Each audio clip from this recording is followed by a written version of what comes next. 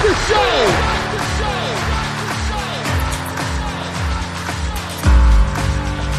You have all made it to the dance.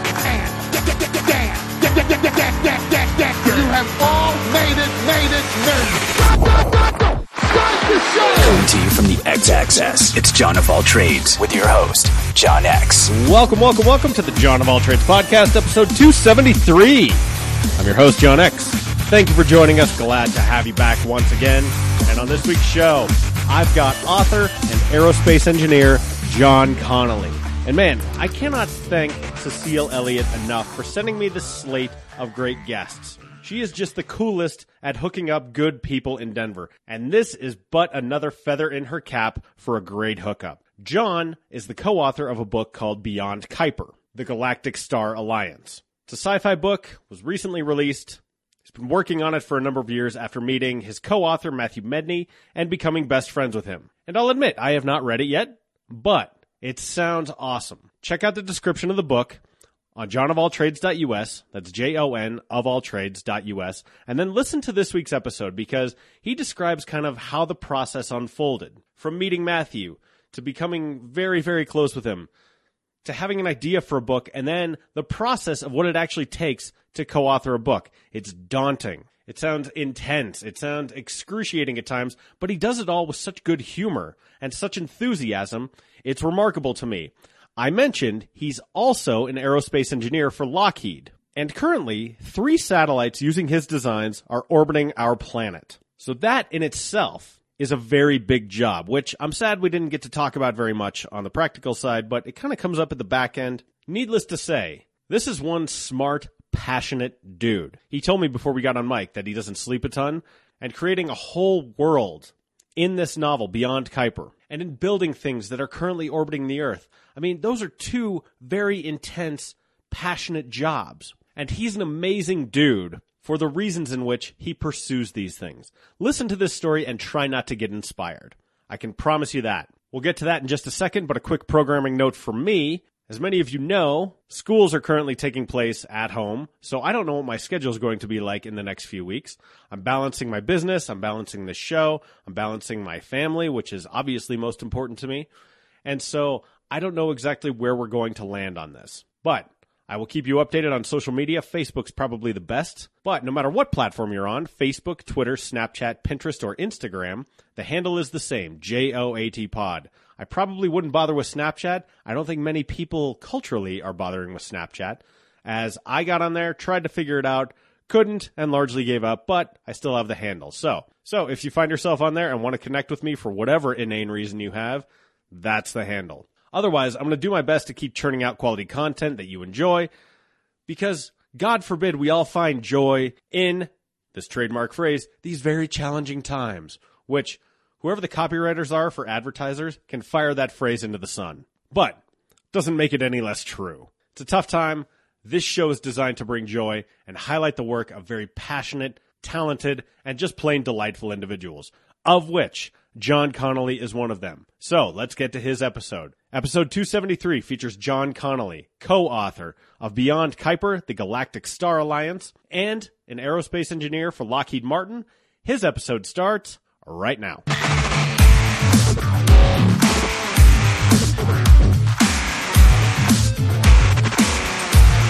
Absolutely. And it was very different than when I was walking into a bookstore, a local bookstore or a Barnes & Noble with a copy of our book, which was fully printed with its ISBN number, and pitching it still felt so much of a on the outside feeling.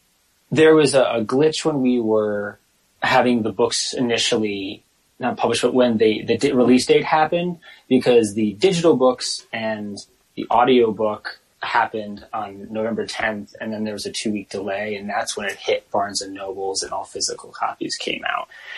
And the Barnes & Noble, they emailed me and said that was the one, so I knew to come in.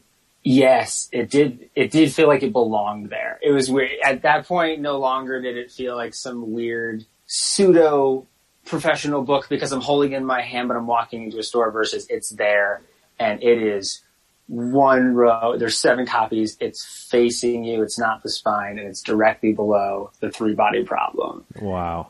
And that was surreal, and then it became real that we are there. I mean, I don't know if this book is going to make money, but I mean, I think it's a great story. I don't know how financially successful it's going to be. I know I'm not giving up my day job, nor would I anyway, because I believe that's intrinsic to my nature of being able to tell this story. But we're there. Big milestone feeling, I'll put it that way. Yeah, I can only imagine. So this is John Connelly, one of the co-authors of Beyond Kuiper, and also an aerospace engineer, and which you mentioned is intrinsic to your sort of knowledge in doing this story. What's interesting to me is we met thanks to Cecile, which she's one of my favorite people, just delightful, and her daughter and my daughter, just good friends, and she keeps like feeding me this like conveyor belt of interesting people to talk to, which I'm intensely grateful for. So that's how we met. But this is our first conversation, so I'm curious, having not really like talked to you much before, do you have writing in your background, or is this something that kind of came about? How did this book come to be, given that your day job, you're an aerospace engineer, and you don't necessarily associate that with authorship? So can you take me through kind of the origin of it a little bit? A brief history. The origin would begin with meeting my best friend and co-author, Matthew Medney. We met at EDC Vegas in 2012. We were both there by ourselves. We also didn't want to waste our money or waste our time, so we were on that first shuttle out from our hotel and ended up sitting next to each other and just started having a nerd conversation. And that conversation lasted that entire bus ride, the security line, into the stadium. You know, why not? Let's take a ride on the Ferris wheel because there's no line right now. And then, do you want to beast the main stage together for the next 10 hours? Sure. And after that, we were best friends, and we've been in constant contact almost ever since, even though I lived in Connecticut and he lived in New York, and then I lived in Denver and he lived in LA, and that's where he lives now. And I live in Wheat Ridge, which is just outside of Denver. Oh yeah, Denver's oldest suburb. I grew up in Golden. Our crosstown high school rivals was Wheat Ridge High School. The Wheat Ridge Farmers, we were the Golden Demons, and so literally the demons. Sorry. And I used to refer to it as the Battle of the Pitchforks. I like that. Yeah, that never caught on, but it was something I always had in my head. I'd be like, "Oh yeah, no, it's like the Battle of the Pitchforks," and everyone I would say that to was like, "No." I feel like the Battle of the Pitchforks comes off as the name of some obscure piece of classical music. Yeah. Like the Rite of Spring. Yeah, no, totally. Like, and it's almost like, so yes, it's a battle piece, so it's got that very sort of, anthemic vibe, but it's the pitchforks, so maybe it's a little bit more pastoral, who knows? Anyway, so, okay, so. I tangented so very far off. So anyway, where I was getting that is fast forward to 2016, Matt and I talk all the time, and we always love to bounce different science fiction concepts off of each other and talk about, the latest films and TV shows that were related to sci-fi that we had seen, the books that we had read, graphic novels that were occurring, that we were becoming more aware of and discovering for each other and sharing. We had a conversation once, which was, I believe, Matt looking at me and saying, okay, but why are the aliens why haven't they talked to us yet? And the conclusion that we drew was that they didn't want to. And from that thought began a sort of, it wasn't a cohesive story. It was a sequence of scenes, of images, a spacecraft passing Saturn, people working in a lab, but we slowly built this story in our heads for a little bit. And then there's an email chain that started going back and forth. And then one day I found Carl Sagan's quote about the Earth being a mote suspended in a sunbeam. And I wrote the first page using that as part of it.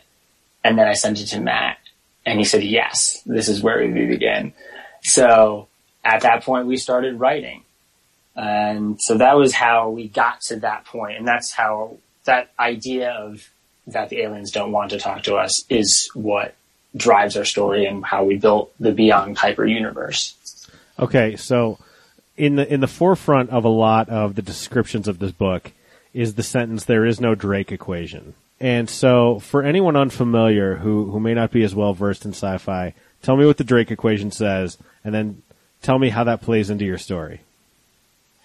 The Drake equation is used to explain how life statistically in the universe, and it takes a series of factors, and you use them as a fraction of a fraction of a fraction of a fraction to give you the chance for civilization. So, for example, the number of stars in a galaxy, the number of stars in a galaxy that have planets, the number of stars in a galaxy that have planets that are possibly Earth-sized, the number that are, or not Earth-sized, the ones that are potentially habitable for life, the ones that have life occur, the ones that have sentient life occur, the ones that have sentient life occur at coexisting times in the universe and to be close enough to communicate.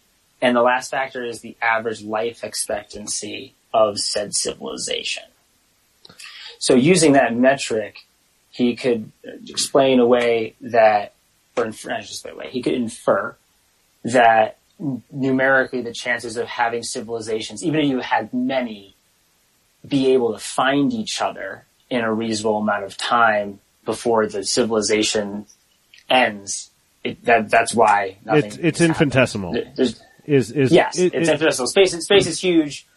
Time is long. You know, we're talking about the span of the universe, and right. Our civilization's only been around for, this portion since we're going to go back to the pyramids in Mesopotamia, about 5,000 years of cohesive recorded history.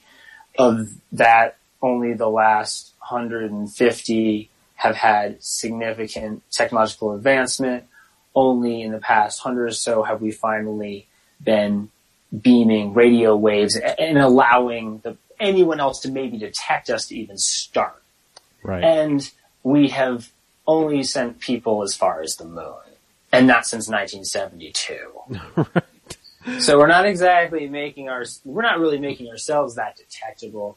But then again, that's also the question of, is that necessarily something you want to be doing, broadcasting your location, if you think that you would be potentially vastly technologically inferior to someone else? Right.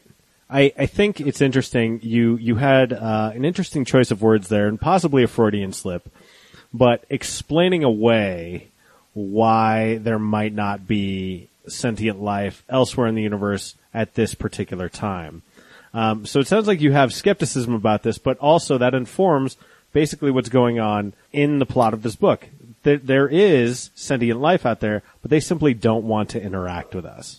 Well, I also want to stipulate that at the time the Drake equation was made, there were far less known exoplanets. Okay. And as we've continued to discover how many there are around stars and have begun to deduce an average, NASA and the scientific astronomical community have revised those numbers significantly to indicate that there could be hundreds of billions of planets. And so, even then, if you start taking tiny fractions, I think that the chances begin to grow. And then we also take the liberty of believing that civilizations can endure a lot longer and faster than light travel exists.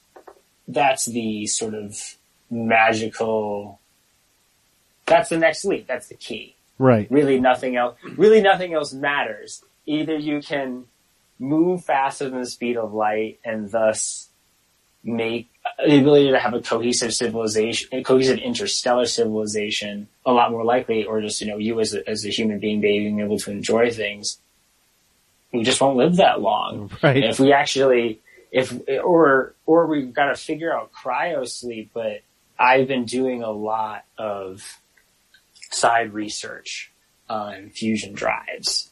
And antimatter drives and how fast the speeds that we could achieve, but the amount of resources that would take and still the amount of time, it's not fun. It makes trying to traverse the oceans in old days seem like a walk in the park. I mean, right, and it certainly wasn't. Yeah. So I'm curious, in terms of when you're crafting a story like this in science fiction, and I'm always compelled by the genre of science fiction because of the marriage of the two words, science and fiction. When you are creating a universe like this, and of the reviews, when you read reviews of Beyond Kuiper, what's brought up a lot is the intricate world building and the plausibility of the way in which people interact. And you talk about, getting, traveling faster than the speed of light and things like that. How important is it to you to have some scientific plausibility versus how much are you relying on a reader's suspension of disbelief when you create a world like this? Do you concern yourself deeply with making the science seem like very plausible? Or is it something where, okay, if we give them enough, the suspension of disbelief will take us the rest of the way? Truthfully, I put it somewhere in the middle. I would say that for the human side of the story, we have been very meticulous in trying to have the technology that is available be able to be talked back to something today, or only be a step beyond, or something that is theoretically possible. Like the fusion is theoretically possible. Physics proves it's something that does exist. We lack the material science and the energy capture method right now to make that viable. These are the things, each day we find new innovations in nanotechnology, in space planes, in hypersonic rockets, in different medical and drugs, in synthetics, in prosthetics, and we're just take that part. And so I think that's really there where a lot of our hard sci-fi is. Mm-hmm. But I've also it's been a personal test, or just a personal challenge to ourselves to really design things and be considerate of what really needs to happen, because it just, I don't know, it gets you that much more invested in it. I feel that we now are not just writing a story, we're writing a story that people are going to have the potential to be analyzing, to shed more light on the science, though, and make people understand the difficulties of space travel or the energy requirements for different mechanisms. I think about I think about a show like Silicon Valley, which was one of my favorite HBO shows, and it's a tech show created by Mike Judge, who best known for King of the Hill, Beavis and Butthead, things like that. But when he started writing this tech story, he had a team of advisors that he kind of leaned on to make the tech side at least sound plausible. So the whole story is based on something called middle-out compression, which is not something that exists, but is sort of in the realm of plausibility, mostly because they want this to look and feel at least kind of authentic and give the characters fodder. So his team of advisors would say, here are the problems you're going to encounter after Series A funding. So basically, it's all part of really, this is a Simpsons word, but cromulent world building. You want your world to look like something that actually people can grab onto. And that's what I hear you describing. Like, fusion is possible. Theoretically, the things that we talk about are possible, but they're impractical right now with the materials and the knowledge that we have. Is that a fair characterization? Yes, that is. Okay, perfect. But you're using that sort of to build a very human story around. Is that right? Yes, because we're taking you to 70 plus years in the future, and we see what Earth has done. I mean, there's a bit of cautionary tale in there. We wanted to try to not have a world that was simultaneously an absurd dystopia or a utopia, for that matter. Right. We want something that people will believe in there. But then my follow-up to that was that the other side of the story for the alien standpoint is it's aliens with millions of years of technology. There's shields. It can be anything you want at that point. There's magnetic levitation, yes. Although there are things, like there's no teleportation. There's no teleporter. A teleporter requires the energy output of Earth. Like there's just things like, not to mention, I still firmly believe that that's just killing somebody and making a copy of them. Because even if you have a soul, how does your soul know to go with the stream of protons and electrons? Because I don't know. It gets weird. I read a story. One of my favorite books, one of my favorite pandemic reads from this year, was a book called Point B, and it's called A Teleportation Love Story. And it's essentially about big teleportation that takes over the world and he explains it in a way that's good enough, right? To get you invested in the story. It's like, okay, here's what teleportation, if it were possible, and, there's enough science-y kind of stuff in it, to where it's like, okay, well, it's solved the problem of global warming because we don't necessarily need to burn fossil fuels anymore. The highways are in disrepair because no one needs to travel anymore except for trucks. And so and people tend to teleport into the most common locations that you'd expect, people dying on top of Mount Everest and things like that just to get a selfie. And so, you picture the problems that might come from teleportation. I agree with you. Teleportation, I don't think is ever going to happen, but it's an interesting clothesline upon which to hang a very human story. Yes, absolutely. And I mean, we use a clothesline of the alien story. There's been a civilization called the Galactic Star Alliance, which has existed for millions of years. And even it, at one point in time, was an older civilization that was piggybacked off of the ancient ruins of some builder race from long ago. Think of a good comparison might be the Forerunner in Halo. That there's just layers of history to the galaxy and that it's rich and that we're just sort of there on the edge of it. Yeah, I mean, there's fantastical technology of the aliens because, that, isn't all explainable by Earth science because why would it? I mean, at that point, I can use the nature of millions of years of technology to use the analogy that at some point it becomes indistinguishable from magic. It's incredibly advanced. And that's part of the fun of it, of having, if you're going to go to there, why limit yourself? Sure. Well, story-wise. Well, and even to your point, if you took, so this is just an iPhone 10 or iPhone X or whatever it is. If you took that back to the 1960s, people's faces would melt off. And assuming, there would be no Wi-Fi or anything. But, if you could show them everything that this thing was capable of, they'd think you were a magician or a sorcerer, and you don't even have to go back but 50 years to do that. So to your point, you're right. Yeah, and as you can imagine, if you went back 100 years. Oh, yeah. Or you went back 200 years with an all-terrain Jeep or truck or something, and yeah, exactly, and a smartphone and an automatic gun, and you can probably rule the whole West. Right. Yeah. You just show up with an AR-15 and be the king of, entire territories. Yeah, no, you're absolutely right. It'd be wild. It's kind of like Army of Darkness when Bruce Campbell shows up. And with the chainsaw. Yeah. It's just too weird. But I mean, that's what's really, really fun about sci-fi. I'm curious, in terms of writing the book, you and your co-author, how did you kind of tackle the process of that? Because you're coming at this from two very different angles. Your co-author is the CEO of Heavy Metal Magazine. You, by trade, are an aerospace engineer. How did you guys tackle the kind of getting this thing together and getting it to a final product? We started writing and we didn't stop.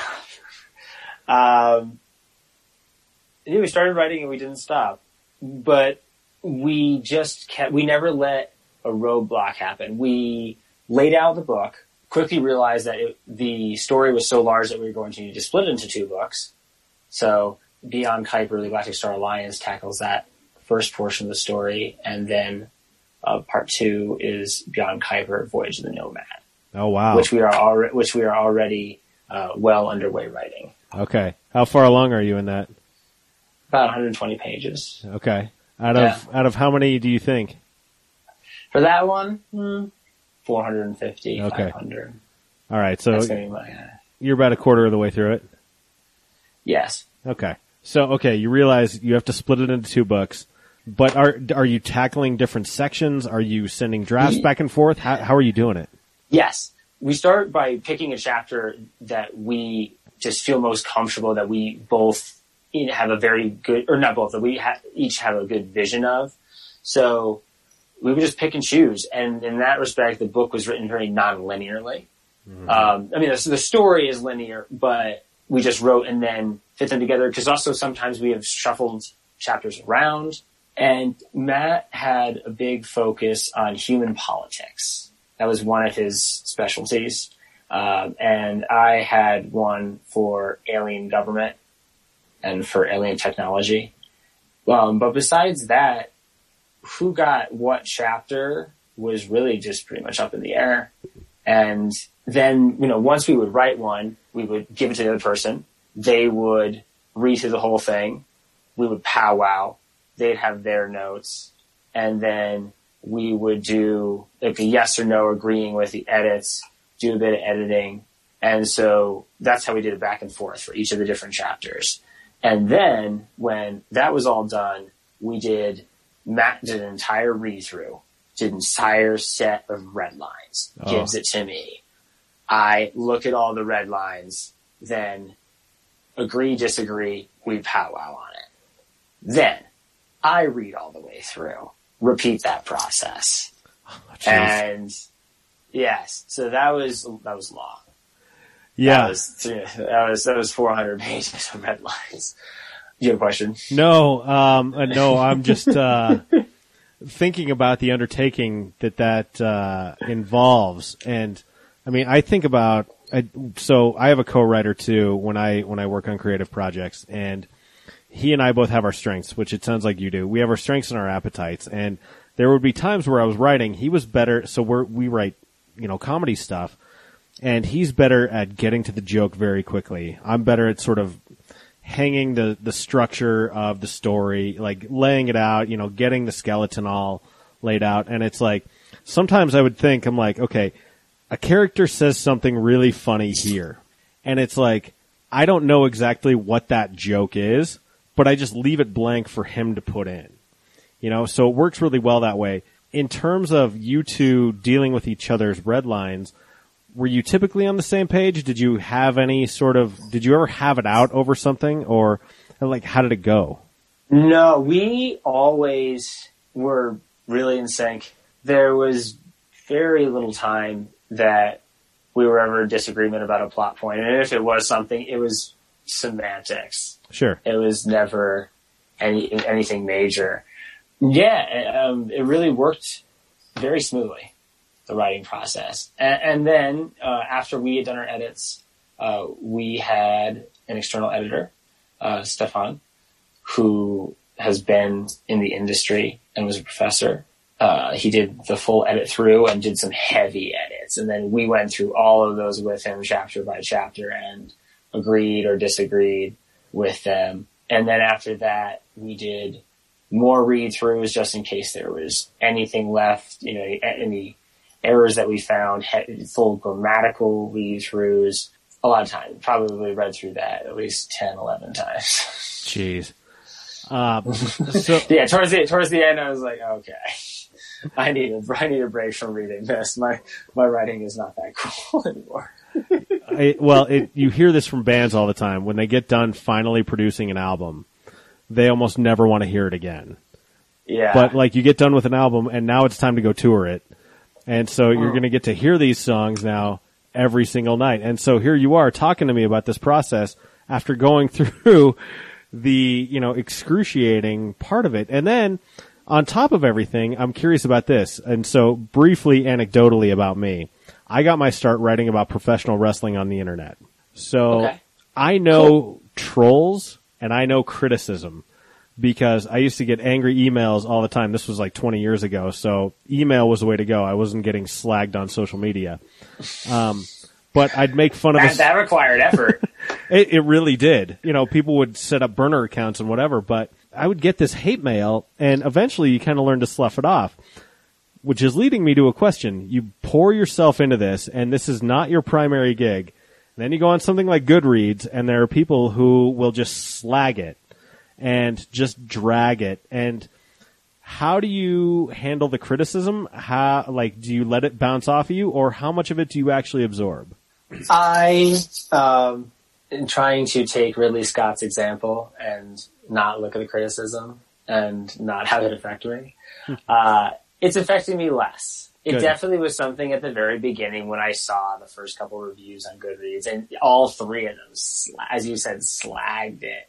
And they're always going to be out there too. Like, that's the thing. Yeah. Like, no matter how good a thing is, like, you'll get people being like, "Oh yeah, the Beatles' White Album, dog shit," and you go, "What? Like, what are you even talking about?" But I'm sorry, keep going. No, you're absolutely right. But then, I noticed that of almost all those very slaggy reviews, everyone had stopped reading the book very early on. And I say to myself, well, I mean, first of all, how can I even accept your criticism if you didn't finish? Second of all, it gets better as it keeps going. So, why did you stop when we were just doing the setup in the beginning? That's your own fault. Well, and if you're gonna post and that makes me feel better. If you're gonna post a DNF, like on Goodreads, like, why are you even there? Why post anything? Like, what are you trying to prove with that? I don't get it. I don't either. I also, I'm grounded by the reality that, this is my first novel. This is our first novel. This is something that we did with no prior novel writing experience. I'm not here going to be like, oh my God, this thing's going to be the next Dune. I have realistic expectations. But, I think it's a good story, and it's a story that I'm eager to continue to tell. And that's really what excites me most. And I'm excited to be able to talk to somebody about it, or have somebody ask me questions about it. Yeah. Because in just a conversational setting. Because I'm sure that those questions could yield more ideas. Or just to see, or I'm curious though to see how people interpret, especially excited to see how people interpret characters. Yeah. Because that's, people talk about like, oh, you injected like this into a character, or we have a lot of characters in this story. And they get relatively equal airtime, some a bit more than others, but a dozen characters that are just completely out of thin air. And I haven't written characters before, and Matt hasn't written characters before. Since then, he's written a lot of characters with Darkwing and his other projects going on in heavy metal. But I really want to see what people say about them. If they feel that characters are similar, if they feel that these characters are reflecting something. Because I don't know, I'm just excited to see other perspectives. It's interesting to me, the very first 48-hour film project I ever wrote. I wrote this character. It was like a crime boss. I had an idea of how I thought the character ought to be played, but we gave it to the actor. He started rehearsing it, and he said, I'm really kind of getting a used car salesman vibe from this guy. Like, he's actually not terribly sure of himself. He's not as confident as I think you think he is. And here's why. And he pointed out some dialogue, and then he kind of played it for me. And as he was reading the character to me, I go, dude, you've picked up notes of this character that I didn't necessarily have on top of my head, but subconsciously you're absolutely right. He's trying to convince this other character to come with him and to join his side, but he knows he's full of shit, so he's kind of laying the salesman job on him. And I go, that's a great read of my character. So it's always interesting when your work gets in the hands of other people, because once it's done, once it's out there, it kind of no longer belongs to you. Exactly. It belongs to the universe, and it's always interesting to see what comes back. Is there something in particular that has surprised you that has come back from feedback of this book? No, not really. Not surprise. Is there something that's been particularly rewarding about the feedback that you've gotten? People saying that they really enjoyed the hard sci-fi and the heavy influence of science in it. And that was the most rewarding. Also, what was the most rewarding was people who found the footnotes a nice addition, because they were a very polarizing element. Footnotes, get out. No way.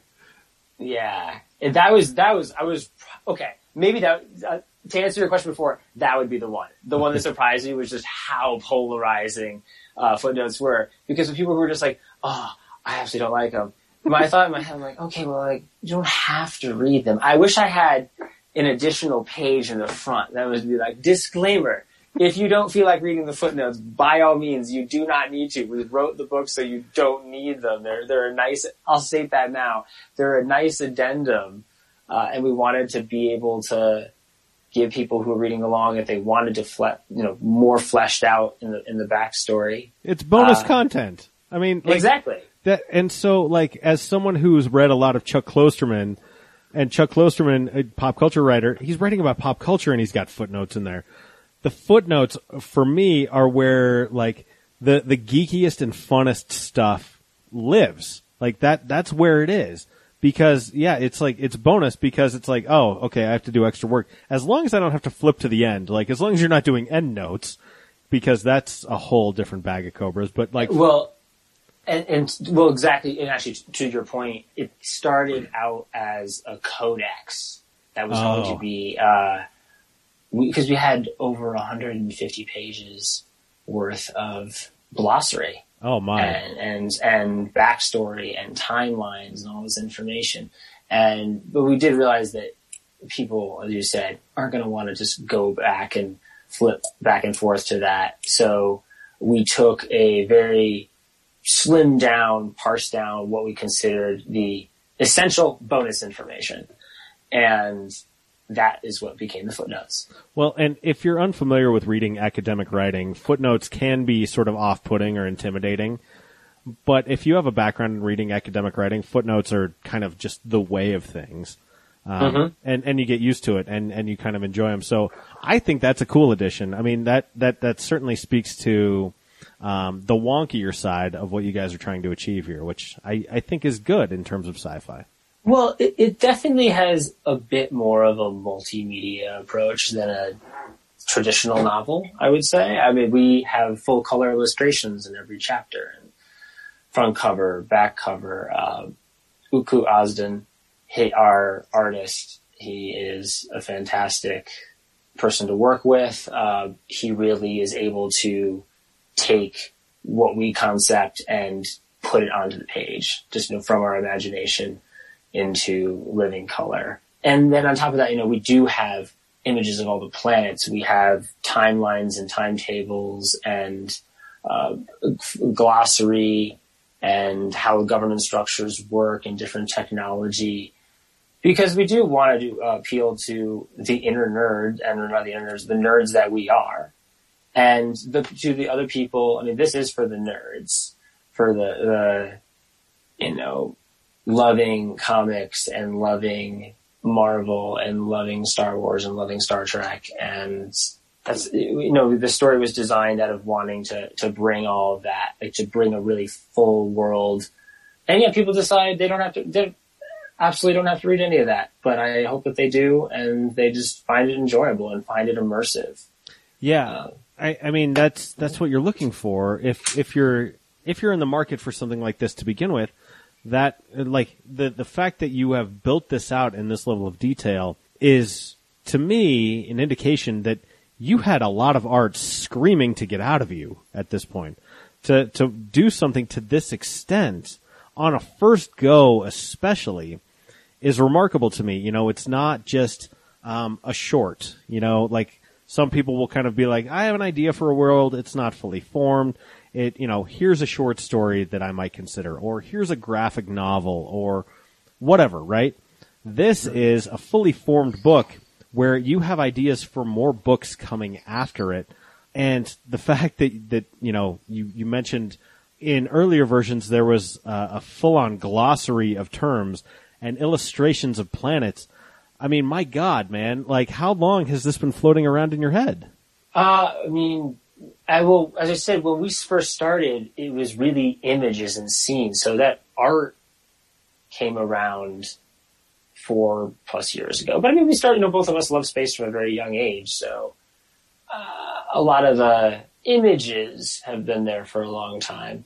But no, really, as we've made this story and built these different alien species, and the story necessitated the worlds. It was really more like, as it was going, we would create these worlds as we were building the tale, and then we needed to make them real and leap off the page and give them life and civilizations. And then, as we built civilizations, we let factors about their history, their physiology maybe begin to dictate their governments, their style of living, their architecture. Right. You make choices, and those sort of beget other choices. Exactly. And no, that makes perfect sense to me. But before you met Matthew, did you have designs on doing anything like this prior? No, not of writing the story like this. I had hopes of wanting to paint scenes of it someday, and large canvas using acrylic paint. But this got there first. Yeah. But I still hope to do that sometime when I have a little more time, and just, for my own enjoyment, paint some of the scenes from our story, because there's so many. As you say, it's now there out in the universe. Yeah. And I can kind of sort of maybe detach a bit and look at it from the outside, and then try to interpret it through artwork. Yeah, absolutely. You mentioned time. You are an aerospace engineer for Lockheed, and based on what you have written here on Goodreads, it says you perform mechanical design for NASA's deep space missions with 3 satellites using your designs, 3 satellites that are currently orbiting our planet using your designs. That strikes me as a very time-consuming type of job. Am I correct in assuming that?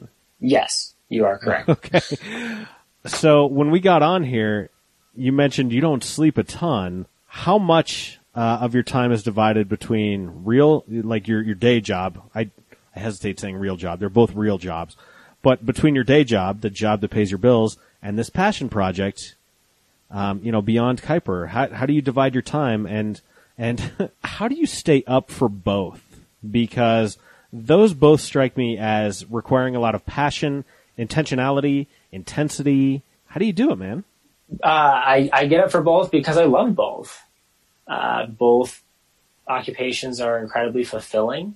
I get to participate in furthering humanity's exploration of space, and our travel in space. And I mean, that's, ever since I was a little kid, I wanted to build spaceships, and I'm finally doing it. So that alone is reason to get up in the morning. God, that's awesome. What was it about when you were a little kid about wanting to build spaceships? What was the moment? Can you pinpoint it? Do you have kind of an aha moment, or what led you to this career that you knew so early on? I think, it's hard to say. It was a blend somewhere of, there's some Star Wars and Star Trek when I'm very young that's happening, and we're Close Encounters of the Third Kind. But I think it was when Deep Impact played, and the idea that humans could build a spaceship. Well, I'll preface this because I absolutely love dinosaurs. Always have. I mean, what 5-year-old didn't love dinosaurs? What 7-year-old didn't love dinosaurs?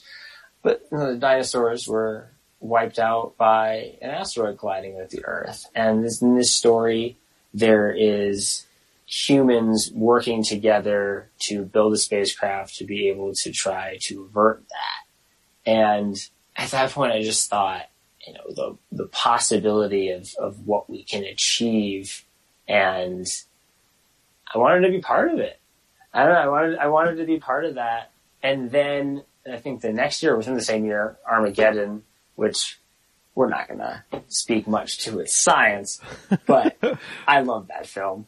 And, in that film, there's a plaque. It's a memorial plaque that's on the launch platform for Apollo 1. And on it, it's a memoriam to the crew. And it says, I'm paraphrasing here a little bit, but, for those who gave the ultimate sacrifice so that we might reach the stars. And I was just lost it. Absolutely lost it when I read that on the screen and then researching it and everything. I told myself somehow at that point that I was going to someday get to that plaque on my own. And I actually did. I got to go to NASA for work 2 years ago. Actually, 2 years ago.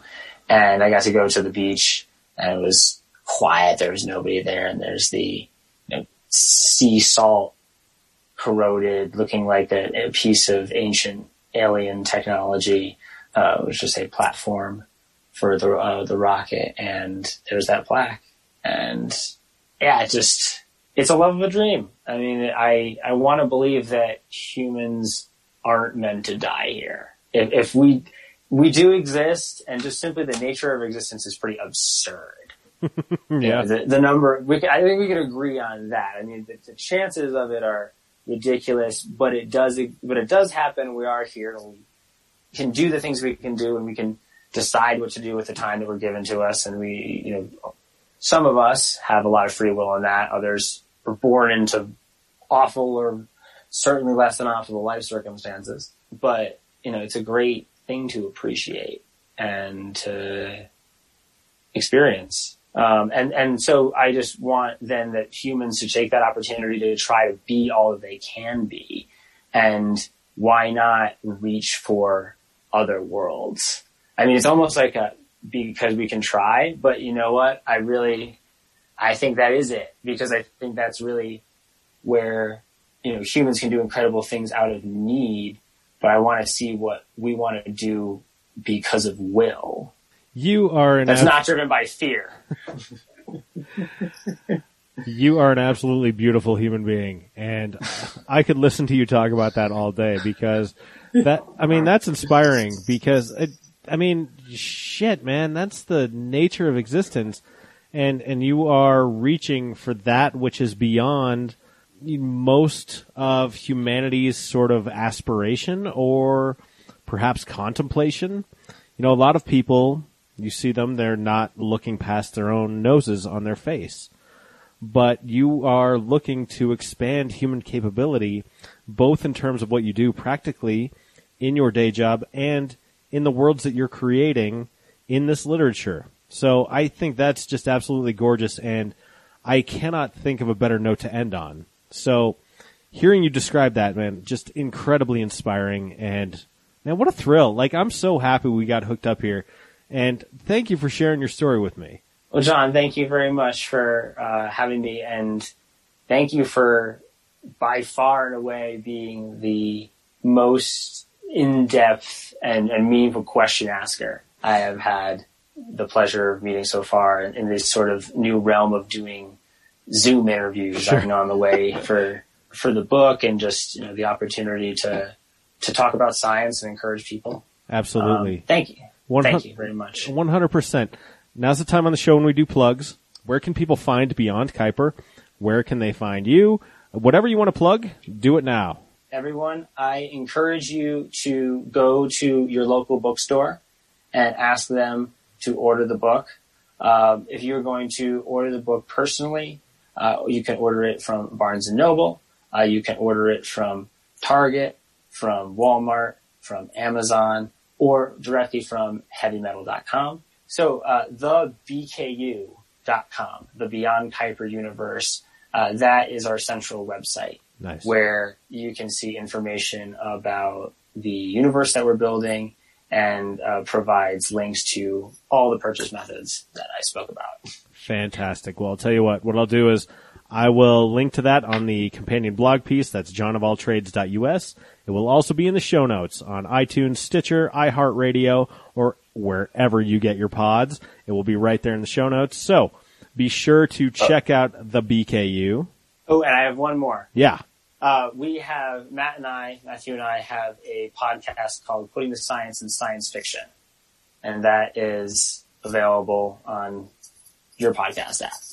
Nice. Podcatchers everywhere. Perfect. I will also link to that. John Connelly, man, what can I say? This was a real thrill. This was a pleasure. And big thanks to Cecile for hooking us up. So be sure to read Beyond Kuiper, and I wish you continued success. You as well. Good fortune and happy holidays. And that'll do it for episode 273 of the John of All Trades podcast, featuring John Connelly, co-author of Beyond Kuiper, the Galactic Star Alliance, as well as an aerospace engineer for Lockheed. What an amazing dude, what a passionate dude, and what a beautiful individual. Thank you again, Cecile, for hooking me up with him. I cannot wait to see who you pitch me next. No matter which platform you're on, hit that subscribe button. Brand new episodes will come directly to you. And while you're at it, leave us a rating, leave us a review. The John of All Trades podcast is a production of Deft Communications. Check out Deft on the web, DEFTCOM.US. This is the flagship. I produce shows for individuals, organizations, and companies. If you have a story to tell, I can help you realize it. DEFTCOM.US. Our sponsor is 4 Degrees, the number 4, DEGRE.ES. Anything you're doing online, 4 Degrees can help you do it better. Building a website, online advertising, social media marketing. No matter what your audience is, 4 Degrees can help you identify it and then make sure the right message gets in front of them. The number 4, DEGRE.ES. I'm out of here for another week. As I said in the intro, I don't know exactly when I'll be back. I'm working my ass off to bring you quality content because let's find some joy. Let's take care of ourselves. Let's take care of each other. Be good to yourselves. Wash your hands. Wear your mask. Take care of each other. And maybe we can find ourselves on the other side of this. I adore you for letting me be a part of your life. And until I hear you again, say goodnight, Gracie.